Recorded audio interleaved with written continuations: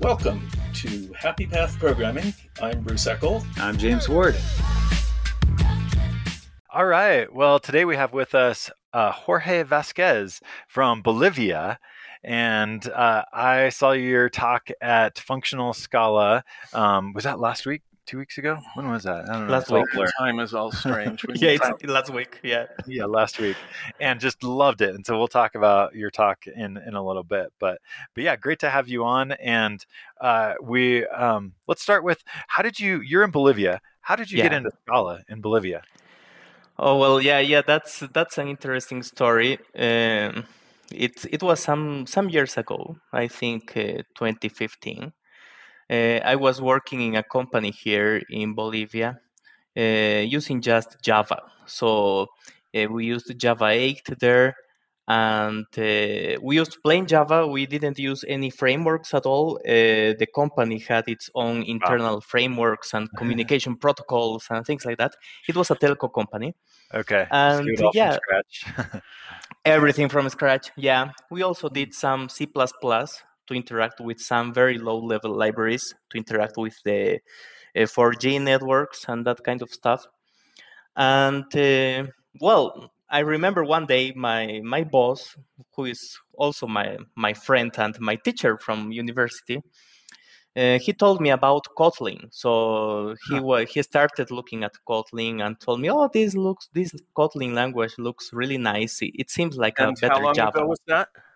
That was 2015. Yeah. Oh, okay. So like early, 6 years pretty ago. early. Yeah, it was the early Kotlin. years. Yeah. Okay. So I got interested and I started looking about Kotlin. And I don't remember at what moment, but I got to Scala. So I started seeing Java some to information. Kotlin to Scala. Yeah, I think it was, I actually didn't do anything with Kotlin. It was like I was starting reading articles, right? And I think there was one of the typical articles like comparing Kotlin with Scala, right? And that's how I got to know about Scala, because I've never heard about it before. And I started looking at Scala, and I saw there was some interesting things from functional programming, right? Like these typical functions: map, filter, fold. Do you have a math background? Did you study math in school, or? Yeah. Well, not math. I studied engineering, but in that during my career, I had a functional programming course. It was just one semester, and that was with Haskell. And I loved Haskell that time. And yeah, I remembered about those things I've learned, right? Like filter, map, fold left, fold right. And I saw everything of that was in Scala, right? So that was the most exciting moment for me. And I decided to learn more about Scala, and I left Kotlin aside. So I started looking at the courses from Odersky in Coursera, right? There was already the functional programming specialization. And that, after that, I started learning about Akka. Okay. And so that's basically how everything started. Yeah. Cool. Yeah. And were you doing this at that telco, or had you moved on to a different job, or? Yeah, well, the telco just wanted to use Java. So after that, I changed. Java has the map and filter and all that stuff now too. Java 8. Yeah. Well, that's a very good point, right? Also, I liked about Java 8 that it included the Lambda expressions, maps, filters. But operations. Yeah, but it was limited, right? So I wanted to do. Well, at that time, I knew something about functional programming, like the basics at university, but I always wondered how would it be doing a complete application using just functional programming. Yeah. And I realized Scala had more potential to do that than Java. Java was like with the Streams API, you could do some nice stuff, right? Like instead of doing those for loops, you could do everything in one line with streams, right? So that was awesome, but it was very limited.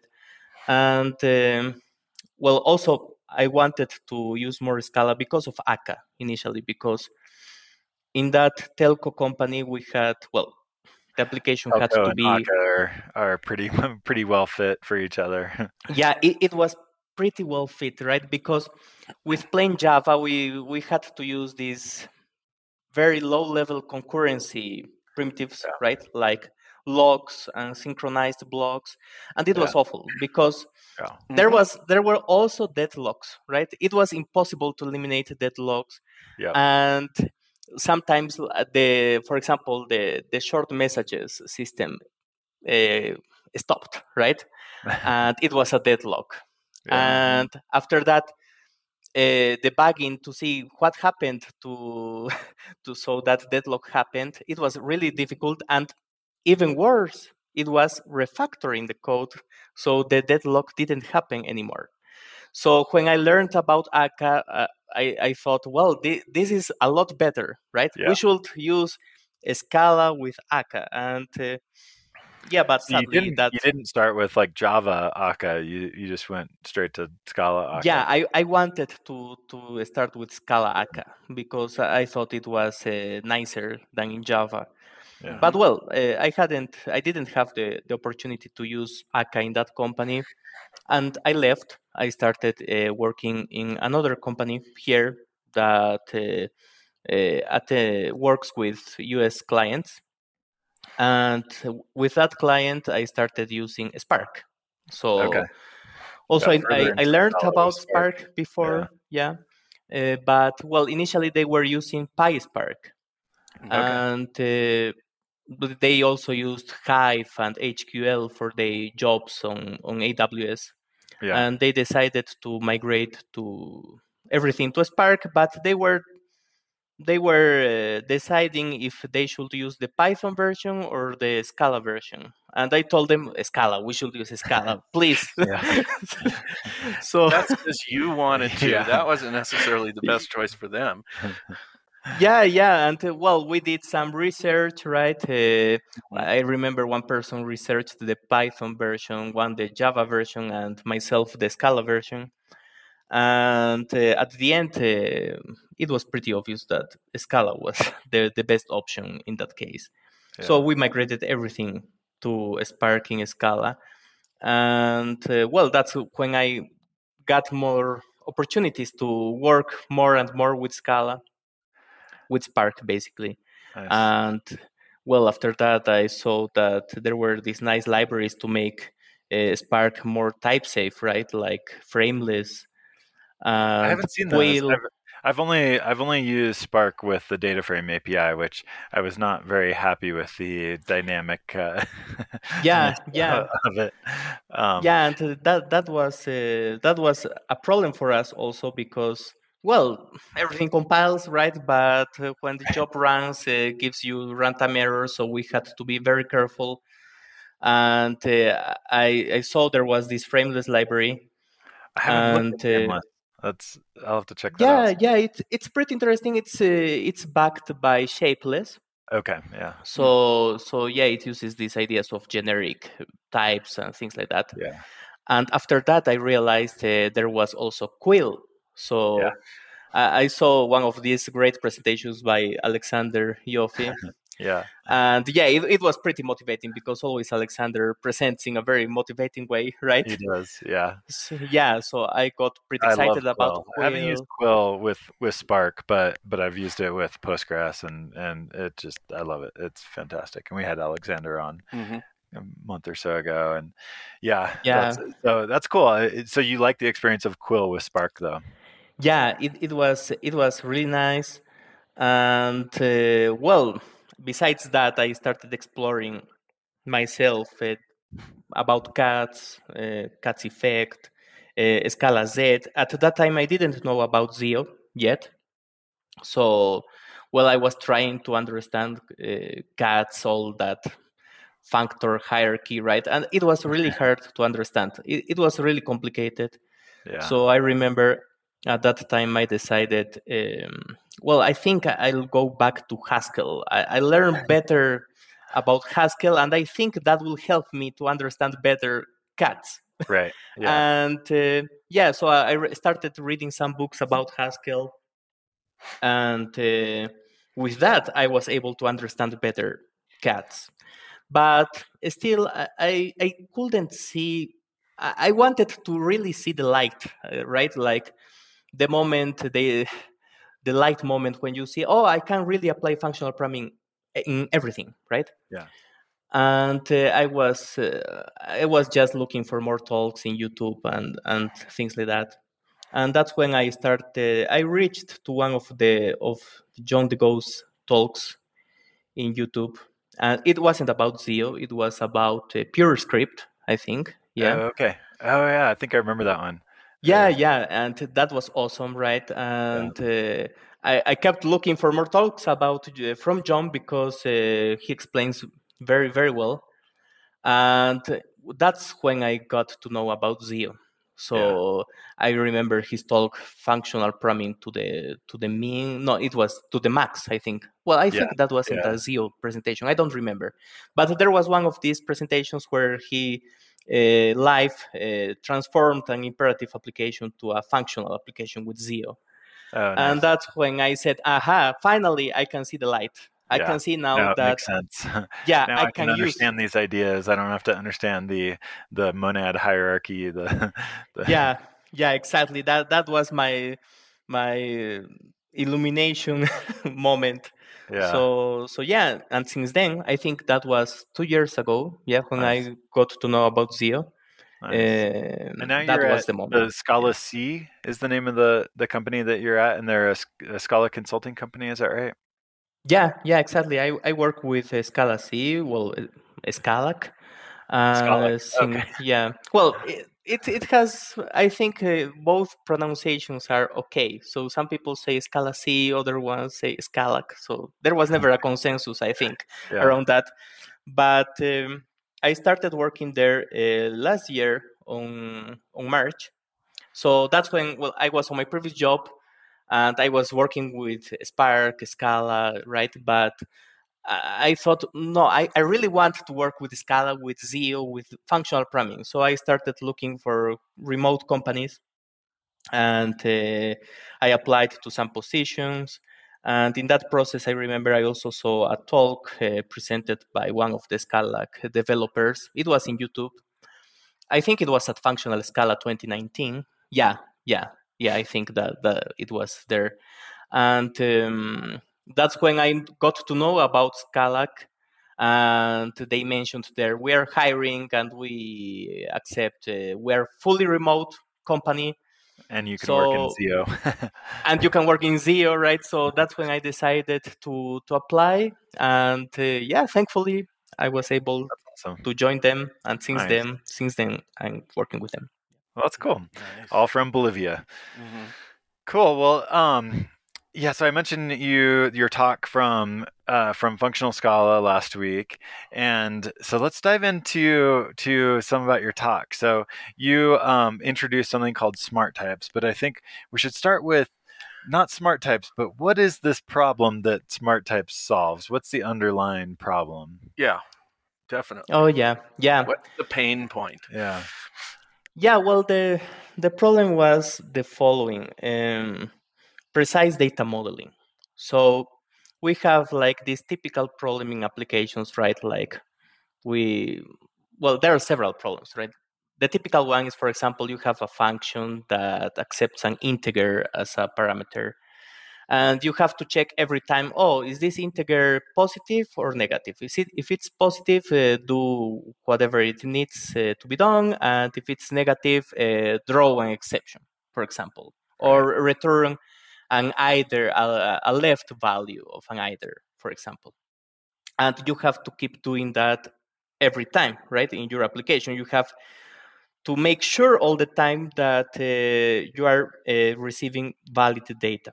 So, well, there are good techniques in functional programming to solve that kind of problem. So one of those techniques is using smart constructors.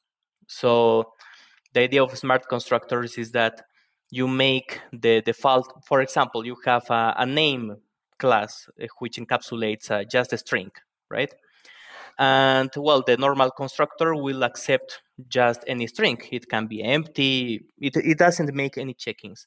So the idea of smart constructors is that in Scala you can make the default constructor private, and you can create your own constructor in the companion object of this name class. With right? your constraints applied on With the your constraints applied, right? So you receive You an can't input even string. have it won't create invalid objects. So if you think of a type as a set of values, Exactly. then this makes sure that whatever type you create does actually fit in that set of values. Yeah, and Exactly.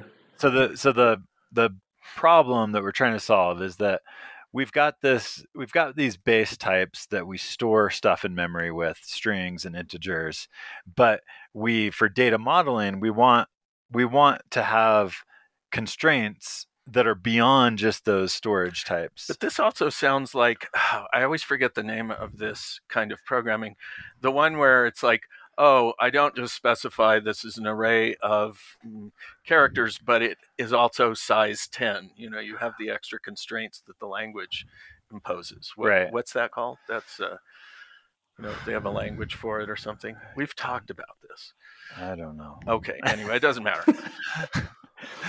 Okay, so that's the general problem that we're trying to solve. Right. And so one approach that you can take is to have a smart constructor, which is going to, I guess, in the very basic form, non-functional, you would throw an exception if you try to construct this thing and you violated. But that would be at the point of trying to create the object in the first place. That's right. Rather than waiting till you're trying to pass it into. Exactly. You'd say, okay, it's got to be this type. That's true. And I guess maybe a more traditional approach is to not validate until you try to pass it into something that uses it. And to have more precise data modeling, as Jorge framed this, the precise data modeling, your function does not accept something that is invalid. So your type parameter to your function expresses the valid type that you can give it. Right. And if it's got to be in the range from 0 to 10, then it's going to say, okay, because it's that type, I know that it will never be outside of that range. Yeah. Rather than checking it inside every single function. That's right. Okay. So that's you would have a type that says that says, I don't know, a really bad name would be integer 0 to 10 or something like that, but you would have a type with that name. Exactly. Yeah, exactly. So if you have a function that receives this integer 1 to 10 type, for example, you are sure that the value is between 1 and 10, right? So that's the idea of these smart constructors, and it's a very simple technique that can be used in Scala and in other languages, not just Scala, because it's just a technique, right? Mm-hmm. And so oftentimes the return type of your smart constructor isn't your value; it's either an error or your value, and then you have to then. So you have to have a separate function and not a constructor, because a constructor doesn't have a return type. In Scala, a constructor is just a function. Oh, okay. Yeah, exactly. So you can have this smart constructor function that will return this either type, for example. So it will be either an error or the type like that you want, like name, for example, right? So that's the basic idea that we can use in Scala for data modeling, and it works very well, but it has some limitations. So, for example, if you try to, the example I've shown in the presentation at Functional Scala was a more complicated one. Let's say we have a person class, and this person has 3 fields: name, email, and address. And the most naive implementation of that would be modeling everything as strings, right? And that name gives is a us string, email is a string, address is a string. Exactly, and that's like no constraints possible no constraints, right? And that gives us several problems. One, that we don't have validated data, and the other problem is that we can mix up things, right? We can mess up. So when we try to instantiate a person, we by accident we can pass an email to the name field, for example. And because all of them are strings, the compiler won't help you so you know that you are making a mistake there, right? So Compiler that's just says, "Great, Well, you gave me a string," and the type of string is anything. Can it be null in Scala?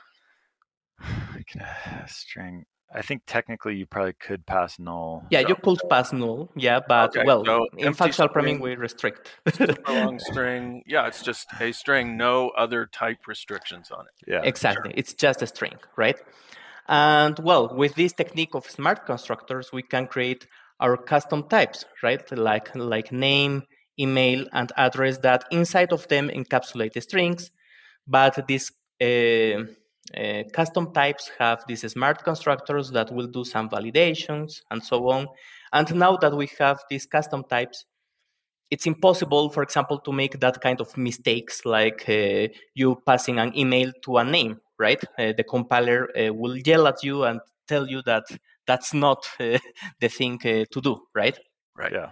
Right, Be like, oh, you tried to put an email in the name field. That's not valid. And then you also can, with the smart constructor, do some validation, like name shouldn't be an empty. Yeah, there should be an @ sign in the whatever regex thing you want to do to validate that it's an email. Yeah, so you simply never create a person that isn't valid.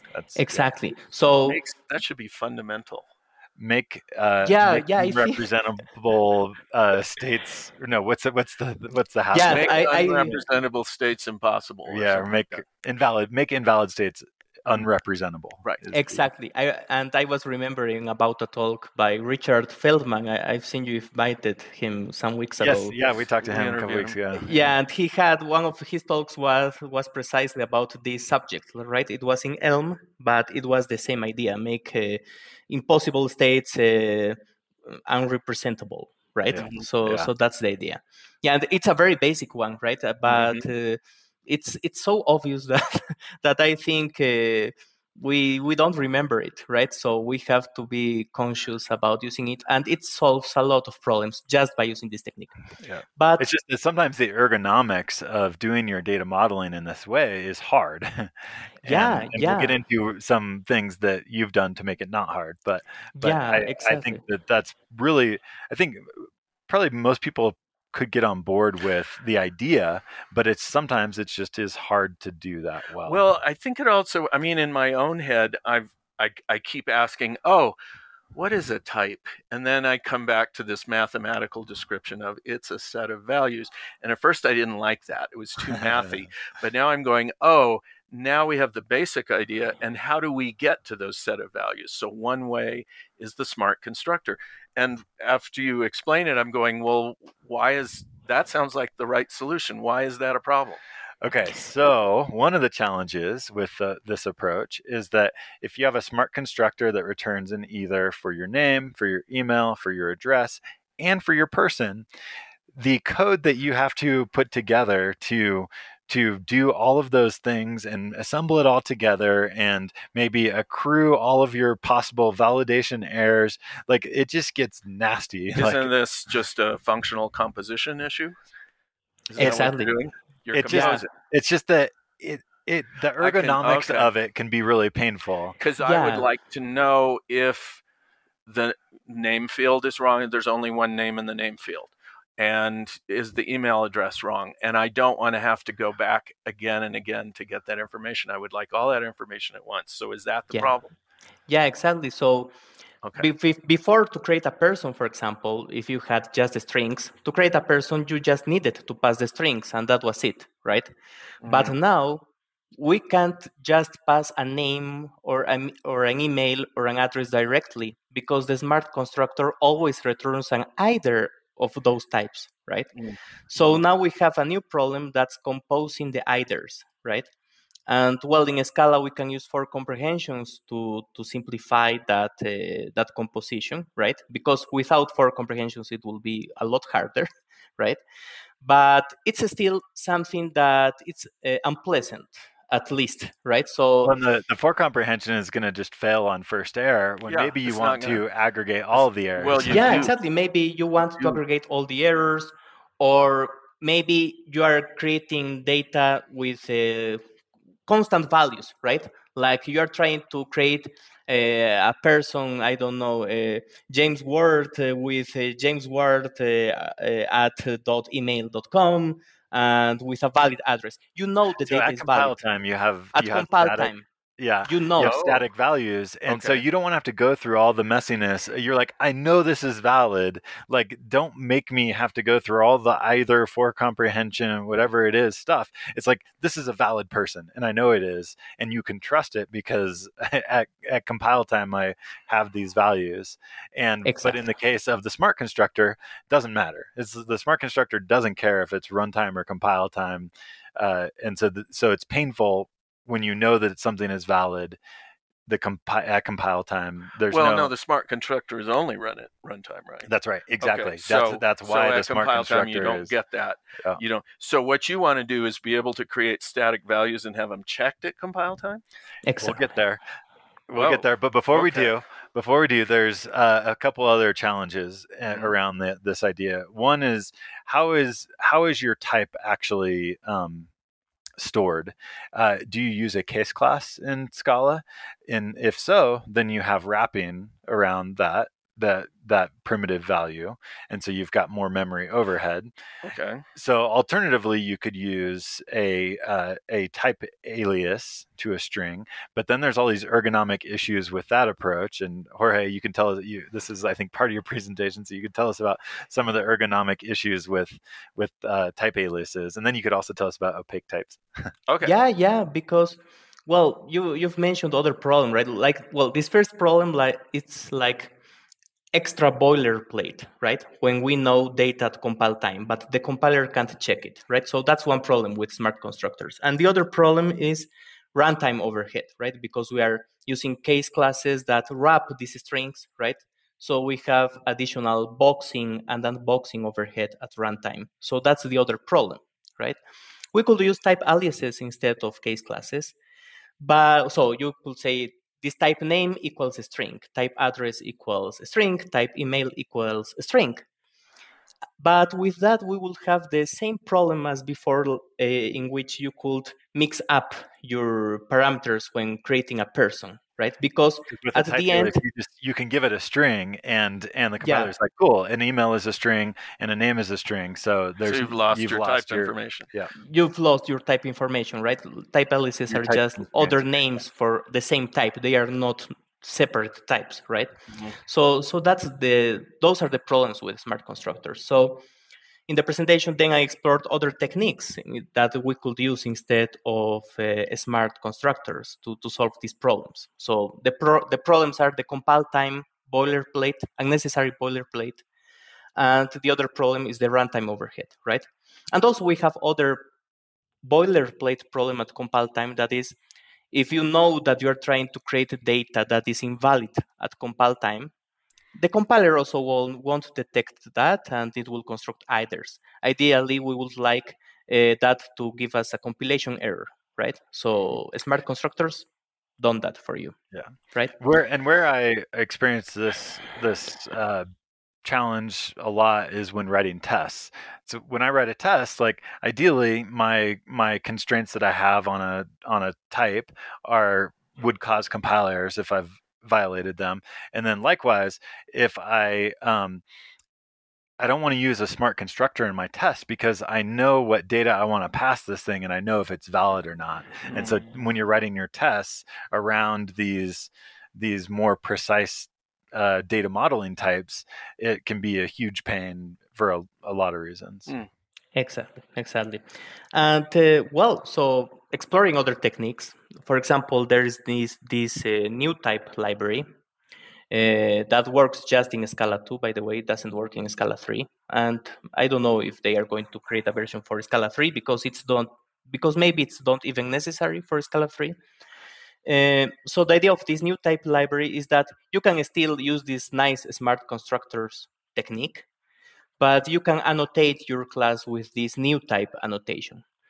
And the effect of that is that the runtime overhead won't be there anymore. So at runtime, these values will behave just as normal strings. They won't be boxed inside these classes like name, email, and address. At compile time, yes, but at runtime, they will be simply strings. So is it using macros to do that? Yeah, I think it uses macros under the Okay. hood to achieve that, right? Okay. So, and it's kind of a weird syntax. Like, there's a couple different libraries that I've used around this, and one of the things that's challenging in this space is that I've seen a bunch of different names to describe this same concept. Mhm. So there's like new types, and then there's like tagged types or tagged unions. yeah, there are several names. Yeah. And so it gets a little confusing to know like that all these things are really trying to solve that problem of precise data modeling. And in Scala, there's a number of different libraries that you can use for it. So new types is one. Even the phrase precise data modeling doesn't actually tell me what the problem is. Yeah. It just says, it's kind of generic. So Yeah. Need a better a different term. Yeah. Well, smart types. Smart types, maybe. Yeah, actually, that is more. At least opens my brain up a little more than precise data modeling. We could be talking about domain-driven design or something. Yeah. So True. anyway, so the new types approach. We have better runtime performance, like we don't have the overhead of the boxing and all that, but we don't get the compile time of static values exactly. checking. Like that's one of the downsides of that approach, right? Yeah, we have the same problem as before. So if we try to create data that we know it's valid or invalid at compile time, the compiler won't detect that. So we'll have the same overhead with either and for comprehensions and things like that. So well, and ideally you want to have some way to express your type constraints, and potentially express multiple type constraints, like in kind of a mathematical way. Yeah, you want to be able to say like must be longer than this on a string, or must be, must contain these characters. Must contain these characters, and you want to be able to have multiple. And I don't think new types has a good way to express those kind of constraints. It doesn't have.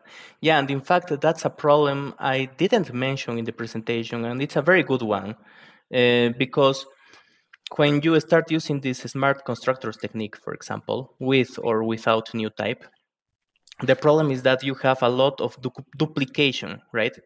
Because, for example, in this very simple example of the person class, you have name and address that basically have the same constraint, that is they shouldn't be empty, right? Mm-hmm. And you have to write that logic for each type, right? For each smart constructor, you have to rewrite that same logic. So that's also a little painful, right? And with new types, it's the same thing, right? Because in new types, you also write your smart constructors. The only difference is that the only difference is that you add this new type annotation to eliminate the boilerplate at runtime, right? But yeah, so that's another new types are very kind of important like notation. the type aliases, but not they don't let us pass a email to a name field. Is that right? Is that one of the main differences between type aliases and new types? Yeah, exactly. Yeah, and actually, at the very basics, this idea of new types comes from Haskell, right? So in Haskell, for example, if you try to create the equivalent to a case class, will be creating a data type. You have this data keyword, and you can create like this name type with a string inside of it. But that means additional boxing, right? But if instead of using the data keyword, you use the new type keyword, that tells Haskell to treat that type as just a string at runtime. And that's the basic idea of new types. You get a name that is not string for it. Yeah, exactly. So that's the basic idea, right? And well, after that, you can add these smart constructors and things like that, right? So well, new type solves one problem, but not the runtime problem. But the compile time it's still a little ugly yet. So if you try to convince your teammates, right, it's a little hard because they don't understand. Why I have to keep this repetition across all these types, right? And I need to use either everywhere and this for comprehension. So it's not very convenient. So I export other library in Scala that's refined. And Refined is a very interesting library. It also just works in Scala 2 for now. And it's inspired in Haskell as well, as I know, as far as I know. Okay. And the idea of it is that you can define type constraints, but at the type level.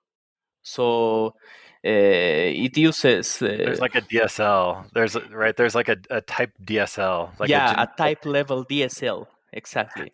So in your brackets, you actually use types to convey the constraints that you want to apply to this thing, and so it's a very, very kind of strange, awkward DSL. Yeah, it's a little hard to use, right? And well, now in Scala 2.13, it's a little better when you try it. For example, if you want to define your email type, normally you would just create a type alias, right? And say this type email equals to a refined string that must match these regex. But all of that you have to write as a type. So it has a type syntax. And before Scala 2.13, the syntax that you would write this in. Yeah, the DSL was a little weird because being able to write the regex, for example, that has to be matched, you had to write this W and T at the beginning, at the end of the regex. It was weird looking. So yeah, it was some amazing tricks with the type system to there's. But you look at the code and you're like, how is that even valid Scala code? I have used regular expressions for decades, and I only get to a certain level of complexity before, well, usually what I do is break it down into multiple regular expressions because one of them is too complicated. Yeah. And even then, if I go back and look at it after any amount of time, I don't know what it. So now combine that with trying to express that regex in a type system. Yeah. In the type, not in. I don't even know what that means. Not in a string. I know. I can't imagine it. So yeah, it's very weird. And in Scala 2.13, it's a little better because now to include the regex at the type level, you don't need to use this W and T that you need to use before, because now Scala 2.13 has singleton types, right? So that's why the DSL improved a little bit there in Refined, but it's still a little awkward. But the advantage of Refined is that, for example, if you have this email type, you have a type alias email equals this refined string that matches this regex. To create, for example, an email at compile time, you can do that, and the compiler will detect if the email you're trying to pass is valid or invalid. So you could say val email equals, and you put a valid email there, the compilation will work okay. And if you pass, for example, an empty string, the compilation will fail. And it will tell you this value doesn't match this regex. So now the compiler is able to detect errors at compile time. So that's awesome. It gives you the benefits of being able to use the same validation at compile time and at runtime. And in the case of runtime, you get back in either, whereas at compile time, you get back just the value. Right? Well, and in the evolution of all of these things, I can see that it would also demonstrate that this is a valuable thing to do, to validate at compile time. Yeah, exactly. Yeah. And well, as James was mentioning, Refined has this refine V method to do the same refinements, but at runtime, right? So you have compilation, validation at compile time and at runtime. So that's awesome, right? So that's a problem that's solved there. But are they boxed though? They aren't boxed. So they don't introduce any runtime overhead, but there is another problem now. Well, it's like a problem we already mentioned before. If you just use type aliases, for example, you have this name type equals refined string non-empty, and you do the same for address, you have the same problem as before, right? You can intermix address and name by accident, right? So we have the same problem again. So the way to eliminate that problem will be combining refined with smart constructors. So that way you have compile time validation and runtime validation, but because we are introducing smart constructors again with case classes, that means boxing, additional boxing again at runtime, right? Who did So that? yeah, so it seems there's no way out, right? So that was the problem we were trying to solve in Zio Prelude, right? So the problem is that, well, you have to choose your poison, right? What do you prefer? Extra runtime overhead, or do you want to live with extra compile time overhead? You can solve both problems at the same time. So that before was the this, there thing. was no way to like have our cake and eat it too with all the things that we want from precise data modeling. So it just didn't exist. It seems so fundamental, once you start talking about it. It's because, like, okay, we have types that the compiler will check, but then we have the creation of these types and whether they're valid or not, and that seems so essential to what we're doing. Yeah. I mean, ideally, you would in a program almost never use primitive types like string and Right. int and whatever. Like, Sure. everything would be a more specific. But then type there's the that, boxing issue. There's the efficiency issue, and or the that's smart always constructors issues. maybe for 80% of the people using the boxed is fine. But then there's always going to be the others who go, it's this is going to cause us problems, and so you have to solve that problem. But it really seems like this should be part of the language. And as I'm slowly learning Zio, one of the things that I kept asking was, what is Zio? And finally, I think it was Kit, because I said, this feels like more of a language within a language. And he said, yeah. And this is part of that. Yeah. What you're doing is part of that. Yeah. Is like, okay, now our new language here's how you create things and make sure that they're reliable without. So how do you solve the problem of boxing? Well, that was interesting, right? And well, before going to Zio Prelude, we got to do opaque types. Okay. Yeah, you could think, well, Scala 3 now has opaque types. Maybe with opaque types, all the problems are solved, right? So the idea of opaque types is it's basically they are type aliases, right? But they are more smart. So you can say opaque type name equals a string, right? So in every part of your application, the compiler won't know that under the hood this name is a string. It's a type alias, but all your application doesn't know about that. It thinks it's a different type. Yeah, you can't accidentally intermix a string. You can't intermix strings with names. So it's kind of a fix to type aliases. It's a better type alias. Yeah. It's a better type alias, exactly, right? But you don't, if you want to add these additional validations, right? Like, this name's a string, but it has to be a non-empty string. You again have to resort to smart constructors, right?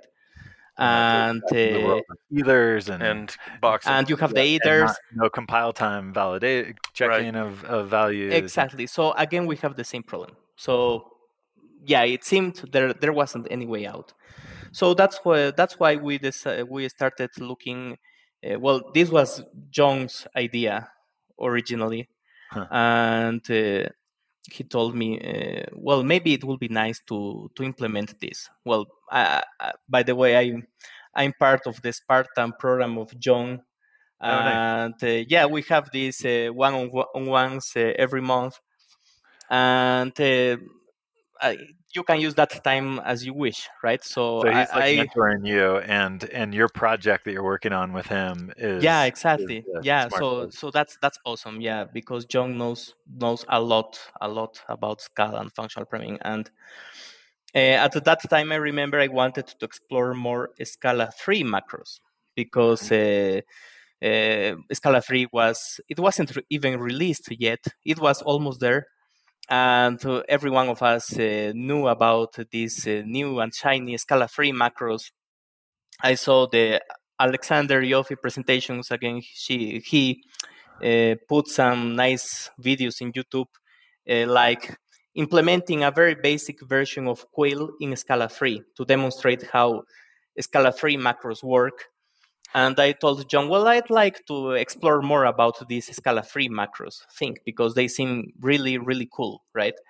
And he told me, well, maybe we can implement these. We told them refined types at that time. They weren't smart types.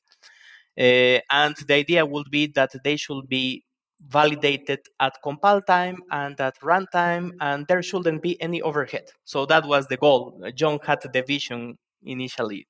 He had the idea in his mind. So good ergonomics, good efficiency, good compile time validation. Ideally, understandable.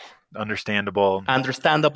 That you want to be able to write your constraints in a rational way, not So I think when you were talking with Kit some time ago, you mentioned, right, like Zio is like a state of mind, right? And I think this state of mind is making everything as performant as possible and as ergonomic as possible, right? Yeah. Because that's how we are going to attract more people to functional programming, right? And so those were the objectives. And we started exploring first how to implement these smart types in Scala 3, because that was my initial objective. And it was a little difficult because there is not too much organized documentation around macros, right? After talking these really great talks from Alexander, I started to understand better macros, and I was able to implement something very basic. And after several weeks, because we weren't being able to implement what we wanted, finally worked. So the idea was that we should have this nice assertion DSL. And this assertion DSL, it's basically where you say, this has to be a non-empty string, for example, or this number has to be greater than 0 and less than 100. So we have a nice assertions. We have a nice DSL for assertions, but we wanted those assertions to be evaluated at compile time. So that was the problem, right? And how to do that with macros. Because the assertions are written in Scala, right? Like they're written in Scala. It's so, normal Scala code. Yeah. So how do you take something that is a Scala runtime thing and make it run at compile time? Exactly. So that was the problem, right? And that's basically what Quill does, right? It has an DSL that normally would be executed at runtime, but with the magic of Quill, everything is evaluated at compile time, right? So that's how we get we have a normal Scala expression converted to a SQL query, right? So, but I didn't know how to do that, right? Yeah. I didn't have all the knowledge that Alexander has, right? But after looking at his talks, everything was clearer, and we were able to implement the basic version, and it worked. So that was really exciting. And after that, the next challenge was, okay, now we would like to make it work in Scala 2 as well. Maybe it's not possible. We didn't even know if it was possible because Scala 2 macros are completely different, right, from Scala 3 macros, and they are harder than in Scala 3. And Kit was the one who helped me there a lot. So, but because he has more experience in Scala 2 macros than myself, right, because he has worked a lot in improving Z ergonomics by implementing macros under the hood, right? Like he has improved the assertion DSL for Zio test, right? So under the hood, that uses macros. So Kit helped me with that, and he made it work in Scala 2. So that was awesome. Yeah. And after that, we integrated both versions, and we tried to make the syntax the most similar possible between Scala 2 and in Scala 3, because in Scala 3 there are some differences in the syntax, but they are very minimal, and that's because of how Scala 3 macros are different in Scala 3, right? But and well, finally Kit and Adam did some improvements there, because before implementing these refined types, that was the initial name,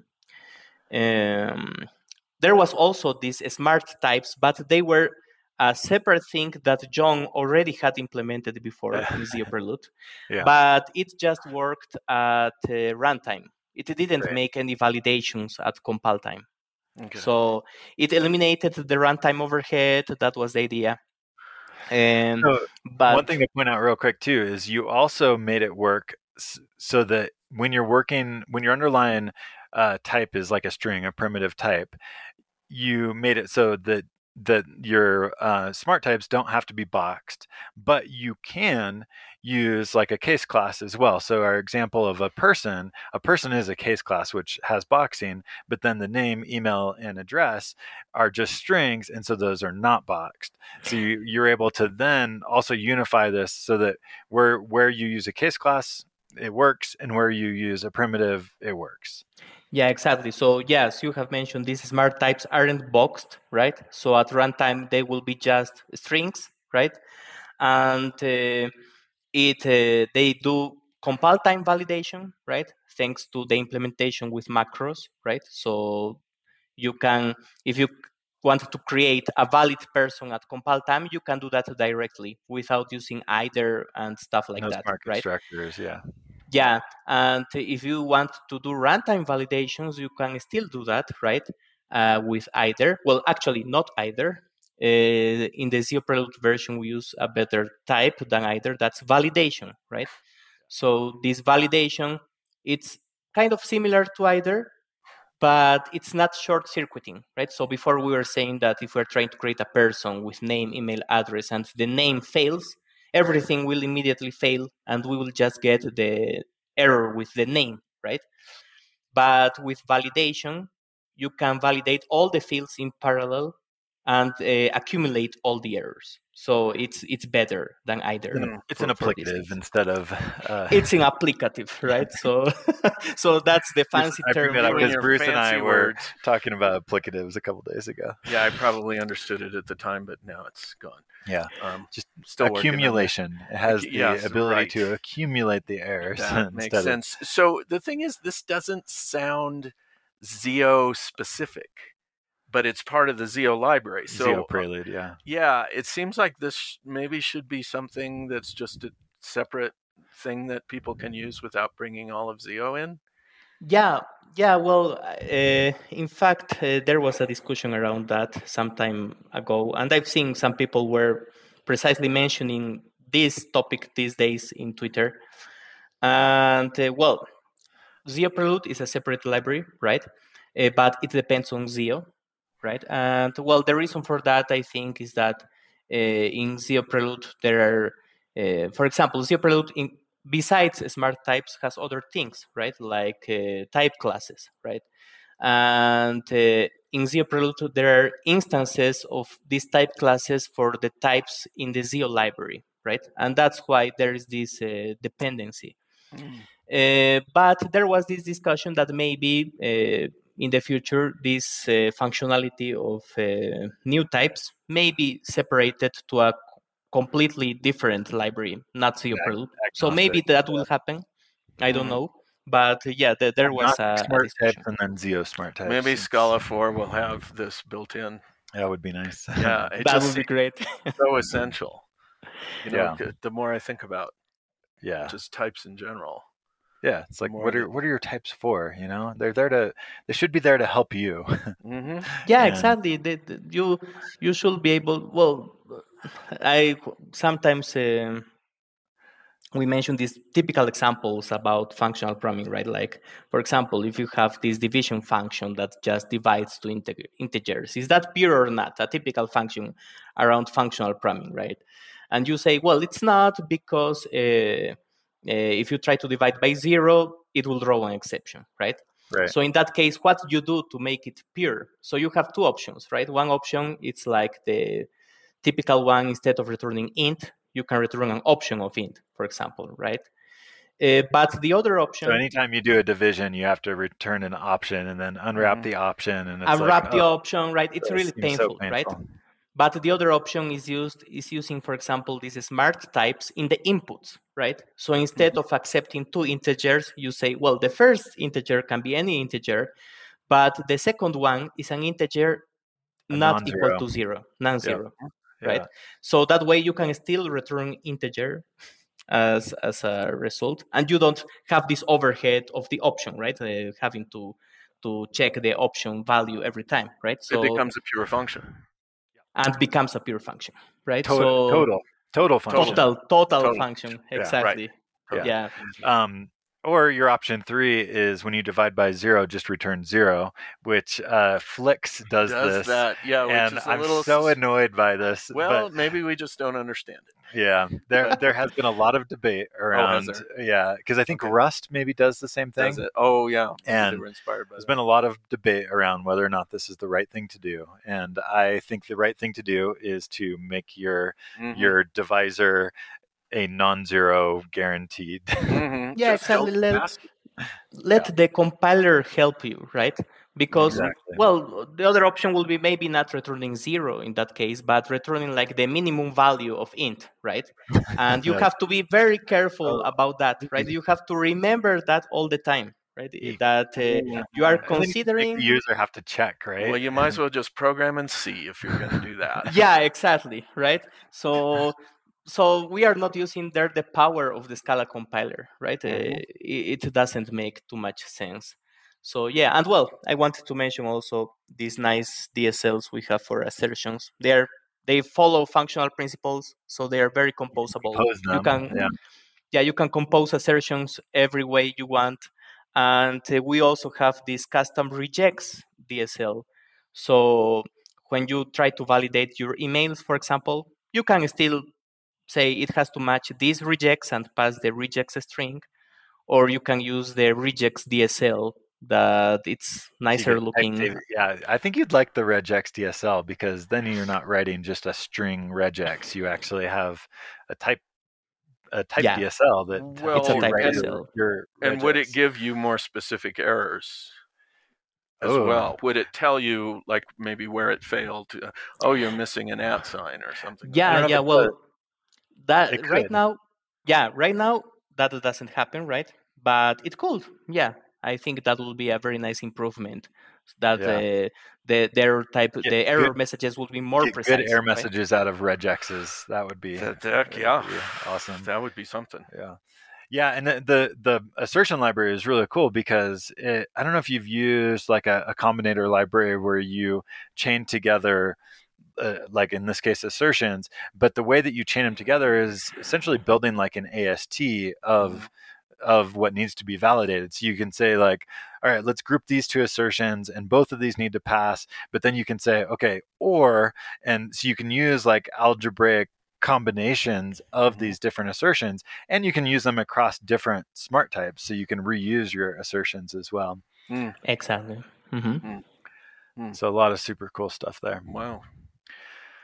I have not used your new smart type stuff yet, and it is high on my list. Next week in our book writing session, we should explore this because I think we need a chapter in our book on smart types. And I've been thinking a lot about how you compose data types in functional programming, so this would fit.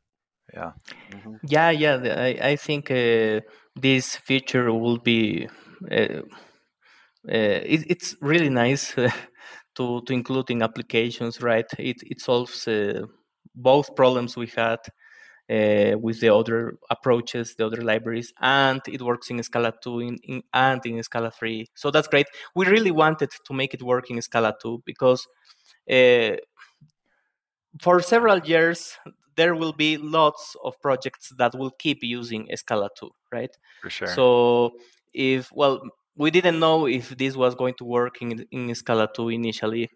But yeah, thankfully it works in Scala 2 as well. So that's awesome. So yeah, I mean, just coming from the Python world where we went from Python 2 to Python 3, it is a slog, and there's going to be a lot of people who drag their heels and all that kind of stuff. So making it work in Scala 2, I can see how you'd go, I don't know if this is going to work, but it does. That's going to make a big difference, I think. People will adopt it. Yeah, exactly. Yeah, so I think that was very important, and it will help with adoption, right? So there is sure.